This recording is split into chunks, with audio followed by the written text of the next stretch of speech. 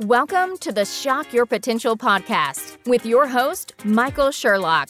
We all have potential, but sometimes we need inspiration to get us to our peak performance. Whether you are starting out in your career, ready to move up the corporate ladder, or taking the leap into entrepreneurship, Michael's guests provide powerful tools and resources to shock your potential. Shock Your Potential is a global professional development training company committed to your unique journey. Learn more about us today at shockyourpotential.com and download our free Shock Your Potential app today. Listen in to today's expert. Thank you for joining us on another episode of Shock Your Potential. I am Michael Sherlock, your host. And this month we are talking about the magic of marketing, how a little pixie dust thrown here and there will magically make all your clients just bang down your door. Or perhaps maybe you actually have to do some work. So my guest today is going to have a really unique perspective on this. Mike Maynard is the managing director and CEO of the Napier Group. It's a $7 million PR and marketing agency for B2B technology companies. He's a self-confessed geek, which I love, which strangely enough means he loves talking about technology. I can't imagine how that happens. He actually learned as an engineer, but don't hold that against him because engineers also have that really laser-like focus on measurement, accountability, and innovation. And that means that together with what he does with his company, he helps his clients achieve their marketing goals sooner. So he'll tell us a little bit about Napier, but it's an agency that brings knowledge, experience, and insight to increase the speed of prospects travel through clients' funnels, generating opportunities more quickly. And don't we all want that? We want to get from where they're the potential prospect to when they become our client. And he has a unique approach to campaign strategy designs in speed to have the campaigns from the outset be building integrated campaigns that focus on the important tactics, whether clients need to increase awareness, sometimes generate leads all the time, or engage those contacts appropriately to create opportunities. And we know how all those things work together. So joining me from across the pond is Mike Maynard. Thank you for joining me today, Mike. Hi, Michael. Thank you so much for having me on the podcast. Yes, and I love to say across the pond. Yeah. as if there's not a lot of ponds everywhere.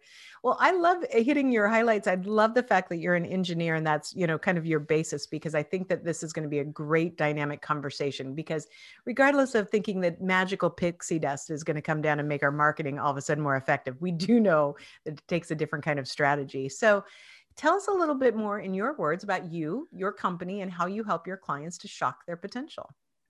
Sure. So, as you said, I started off as an engineer in my career and did some cool things, designed some mixing desks for recording studios, worked with lasers that would burn through brick, which was very cool and a little bit scary when I was testing the stuff that I'd designed, trusted everybody else. But eventually I realized that I didn't really enjoy the development of all these different systems. I actually much preferred to talk about technology. So the first step I took in my career was to become a technical support engineer, working with semiconductor companies. So helping other engineers design in silicon chips, and then eventually moved into marketing. And back in 2001, I took the step. I actually bought Napier. The two founders were retiring. And so that's really how I came into running an agency. And it was all somewhat accidental. I don't think any of this was planned at all. But it led me to an agency where I could actually, get my inner geek out and talk about technology, but at the same time, also work on marketing.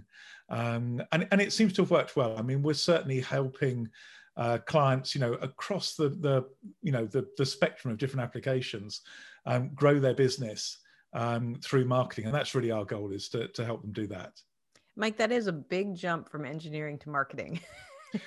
It took a couple of steps, and I have to say, I was very tempted into the technical support role because in the UK at the time, you used to get a car as part of the job.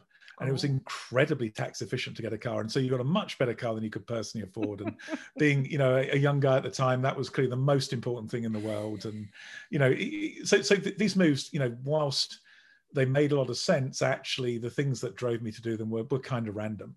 Well, I can understand that. I remember I actually spent some time in pharmaceutical sales, and I remember that the most exciting thing, and my father was still alive at that time, and he was so excited because I got a Ford Explorer.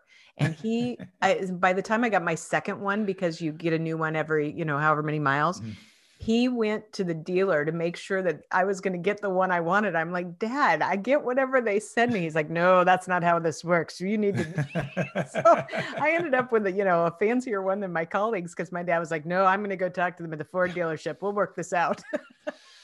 Yeah, the car things were big in the UK at the time, and it was all about status. You had to have the best car. It was very competitive. Which becomes marketing in and of itself. You could just market yourself that way. They're like, oh, there goes Mike. He must have gotten a new job. Yeah, absolutely. Well, I mean, it's the one visible sign. People can see what car you're driving. They don't know how much you get paid. That's true. That is very true. And then I probably had, I think, 4 or 5 company cars, because I was driving all the time. So I went through them. And I remember the day that I left that, and I had to give up the car, and I had to go buy a car. And I was like, oh, this sucks. Yeah.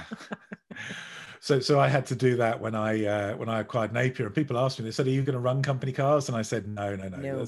And my excuse was the tax laws had changed and it was less tax efficient, which technically was true. But in reality, the truth was I knew what a nightmare I was about arguing about the car I wanted.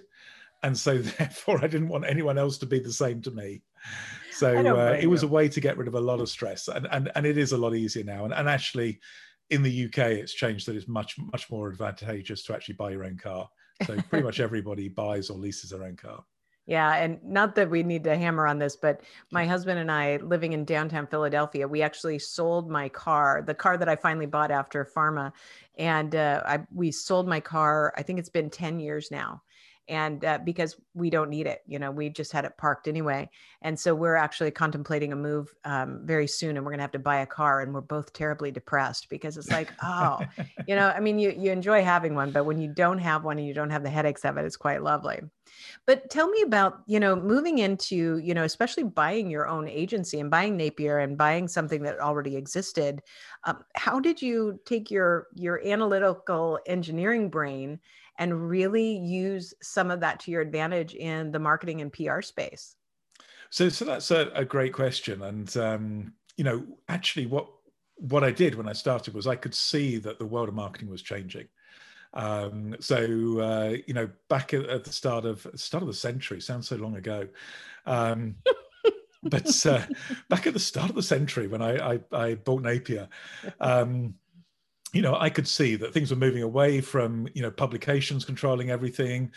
Digital was becoming more important. Email marketing was happening, and things were really changing. And I thought, this is an opportunity to build an agency that is much less around the idea of agency lovies who go, oh, darling, it's fantastic to see you. You're a great friend. And you go, never met you in my life before. But and it was moving away from that to be much more analytical. And so I was able to take that engineering background and crunch the numbers. And actually, subsequently, I did some lecturing at a local university. And I think I got every single PR student in the course to hate me because I actually made them talk about Excel and analytics.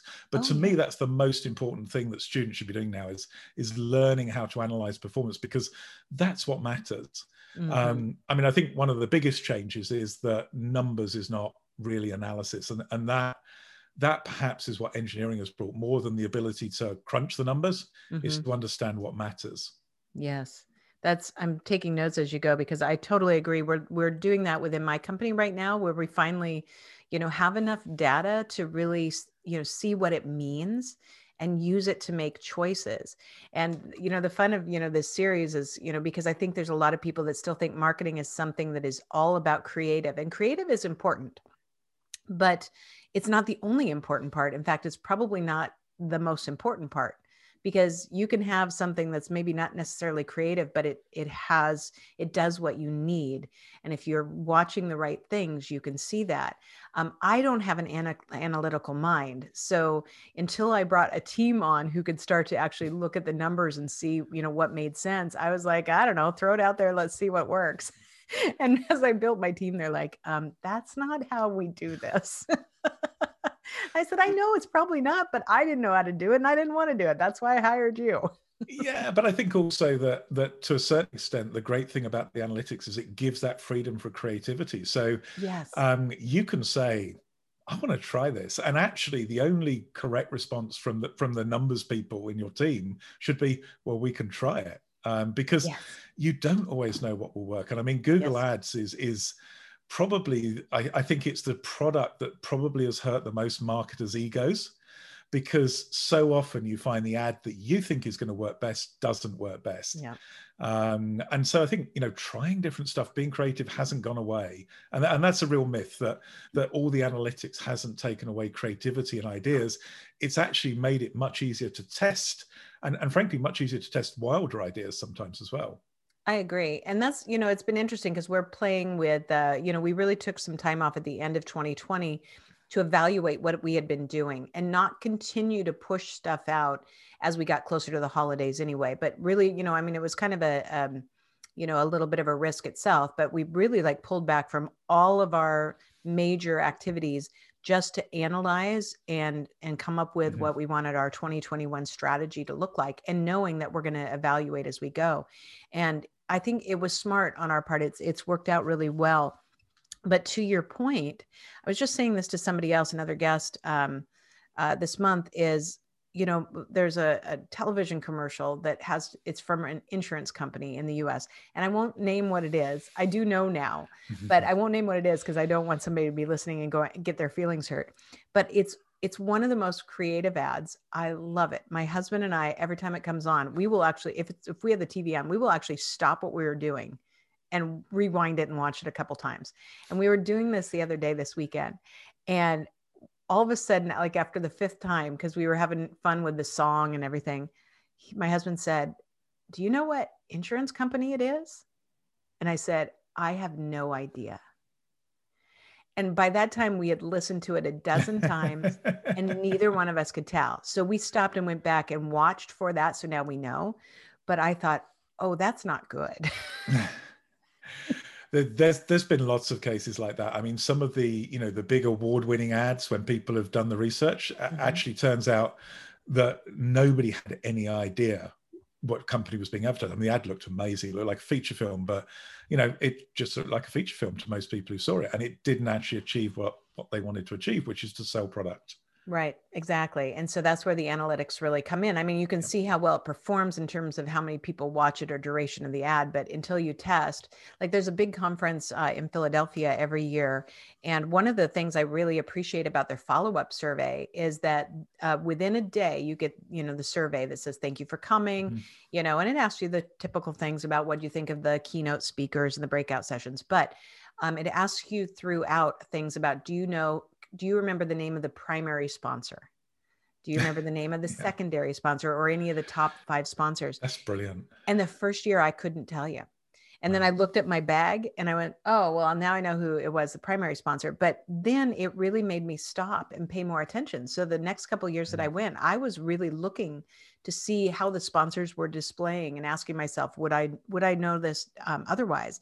And I think that that's the real question. It's not, did you have a great time at the conference? Did you network? Did that meet all your objectives? But did we deliver on our promise to our sponsors that they were going to be memorable, or that our participants were going to actually gain some traction for that organization, that company? And I love that point. And I think, to bring it up to today, actually, that's probably more important than ever, because these virtual events, it's more difficult to promote that sponsor than it is in a live event. And it's pretty tough in a live event to get people going away remembering the sponsor details. So, I mean, actually, from our point of view, we think people are probably going to start running more of their own events rather than just sponsoring in the virtual world.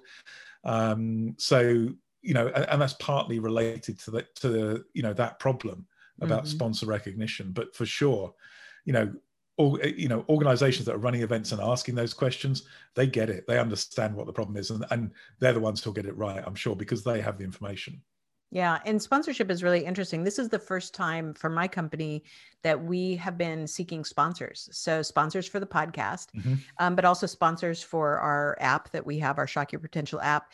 And then, another couple events that we've got coming up. And it's the first time we've been in a place where we could generate sponsors, that we know that we have the traction and the following for it.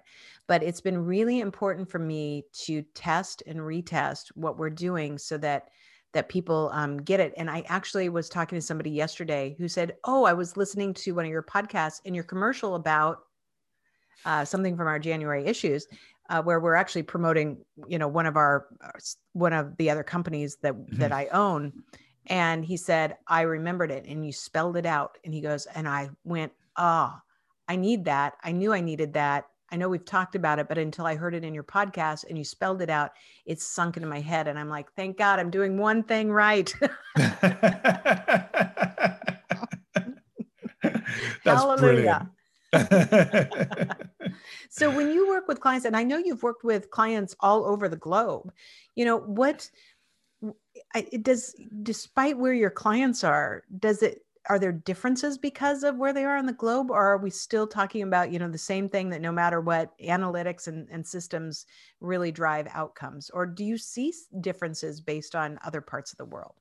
So that's a really interesting one to unpack, because yes, there's absolutely differences in different parts of the world, but the reality is there's a lot more similarities.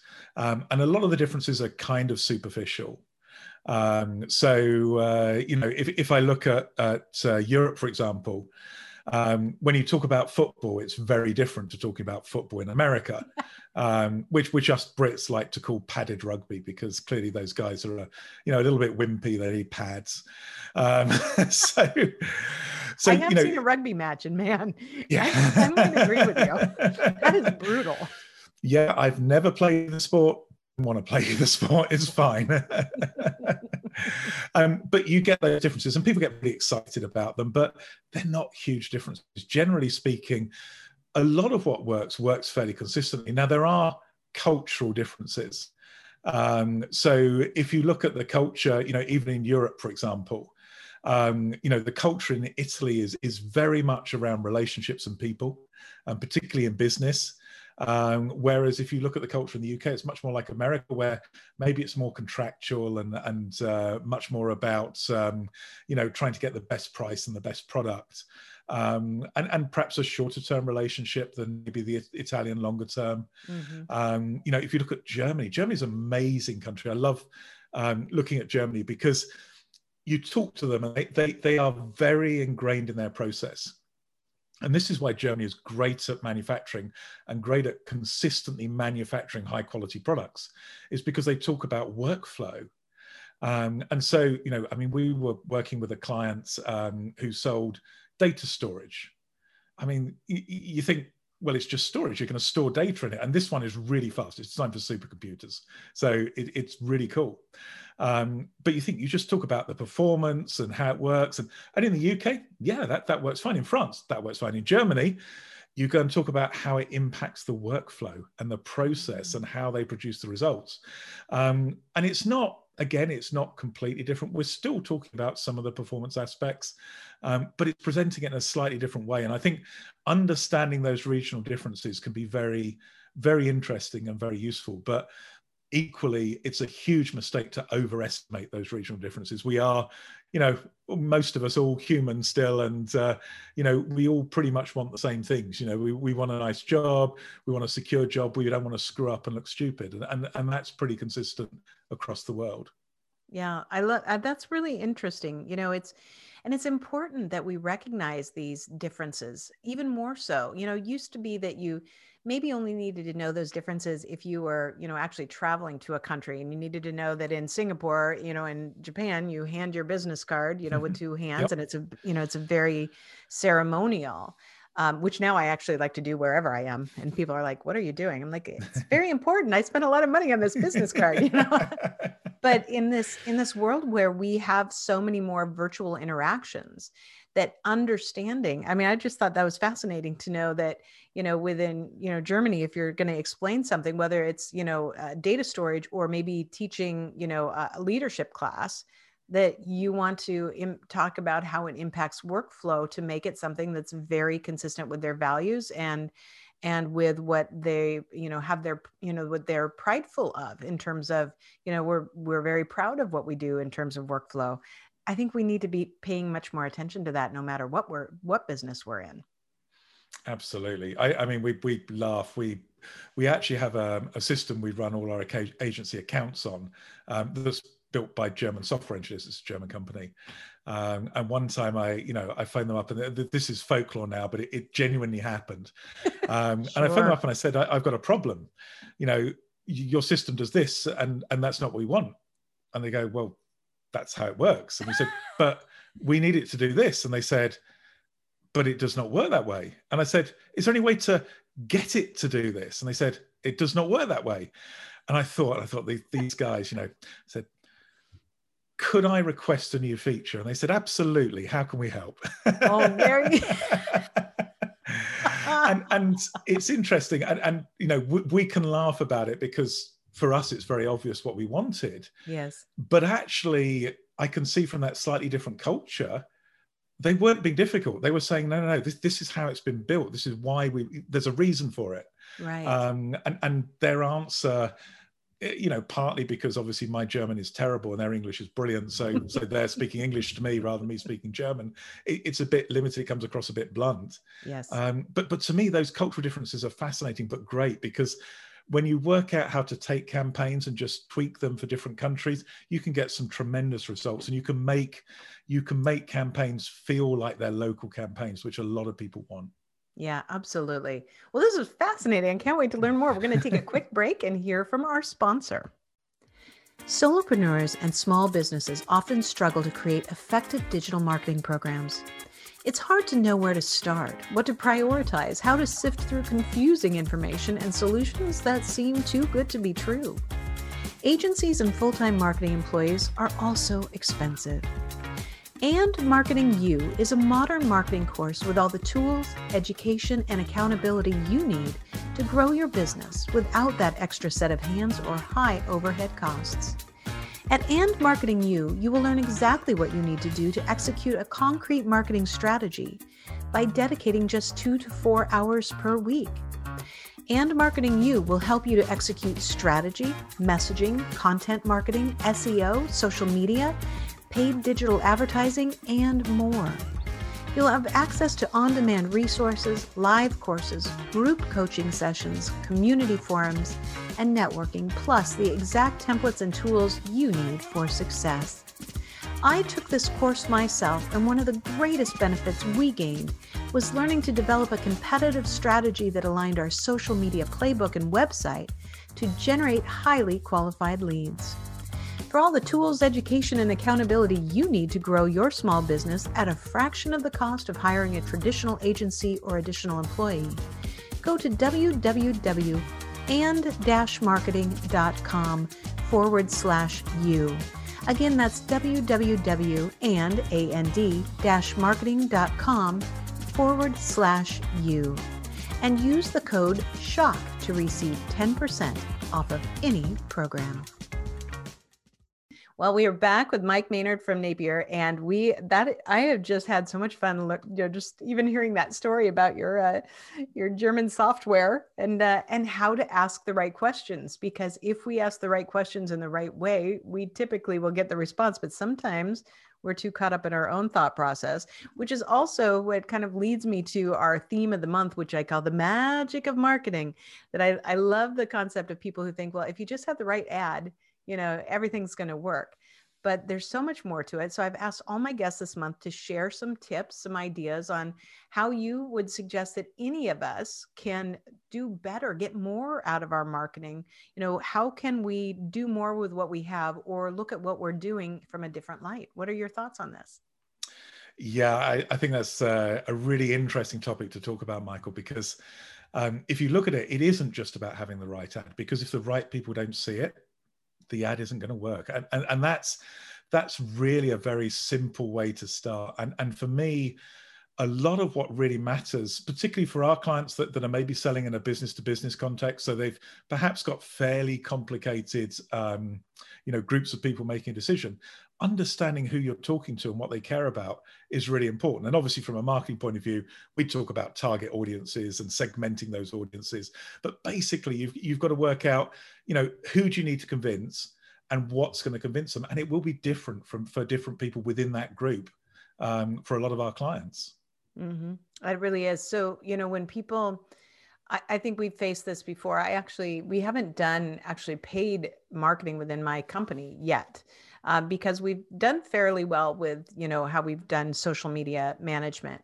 But we are reaching a point where we need to, for a couple of things in particular, and trying to make sure that we reach the right person, reach the target audience is there's a lot of research that needs to go into that to make sure that you're not wasting advertising dollars. And I think that what I'm learning now from my company is that that's the actual marketing part of the process, is not necessarily putting the ad out there, but making sure you've done the work beforehand to reach the right people and try to have the right message, and then adapt and watch the analytics. So when you work with your clients, what things are they looking for in the beginning that maybe you help them to understand? Maybe they need to shift their focus a little bit and see it from a different perspective. So we see a lot of challenges. A lot of people understand what needs to be done and still struggle to get it right. I have to be honest, we have, situations where we struggle to get it right. And that's the great thing about digital, is you can test, you can find out what works and what doesn't, and then you can refine and make it work with the next step. So we see everybody struggle with this. And I think the problem is that there's, particularly now with marketing technology, there's a lot of companies that are presenting their approach as the magic bullet solution, Mm-hmm. So if you look at Google as an example, Google's a great example. Advertising on Google search can be magic for people. But equally, it can also not be magic. If you get the wrong keyword, you can end up with the wrong people seeing your ad. We worked with a client who did coding standards for software engineers. This is the niches of niche products, that is how you physically write software to make it more maintainable. And you think, this is easy. You just advertise around coding standards. Have you ever heard of anything around code? No, it's only software engineers ever. So anyway, it turns out actually that there are things called blood coding standards. And unfortunately, software coding standards are the niches of niche. So people search more for blood coding standards than they do for software. So if you just take that logical approach, you end up advertising to the wrong audience, even though you've got what you think has got to be like the absolute unicorn solution there. Mm-hmm. And it's the same with many other things. We have a lot of clients who do paid on LinkedIn. Mm-hmm. And they say, what we need to do is we need to influence this particular job title within the company. And quite often it's not just that job title. And you may be able to influence them, you may be able to get them to talk about the product internally, but unless other people have been engaged with and have seen information about your product, it's very hard for them to sell something new internally. So it's understanding that audience is incredibly difficult, and particularly because as marketeers we like to come up with simple, as I would call it as an engineer, a simple model. Mm-hmm. So marketeers, they love the idea of personas and customer journeys, or ideal customer profile. I think is also something a lot of people, particularly in the States, are using instead of personas. Yes. And as an engineer, it's a model. It's sort of what we'd like to see in real life, but it's not quite perfect.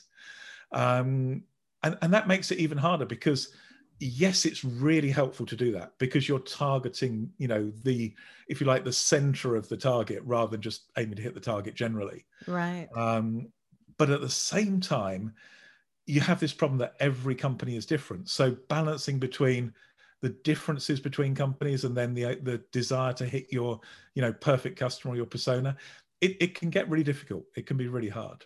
I've never thought of it that way. That's really interesting. Yeah, we've had the last 5-6 years, especially, a lot of, and probably a little bit before that, but that's really when I got interested in it when I was working on my podcast, was this concept of the avatar or the persona. Mm-hmm. And I struggled with it because I'm like, well, I don't have one avatar, but I have, kind of this, bigger target that really is potential. And you're right, a model will fit that better because then I can hit more potential rather than just trying to hit the bullseye.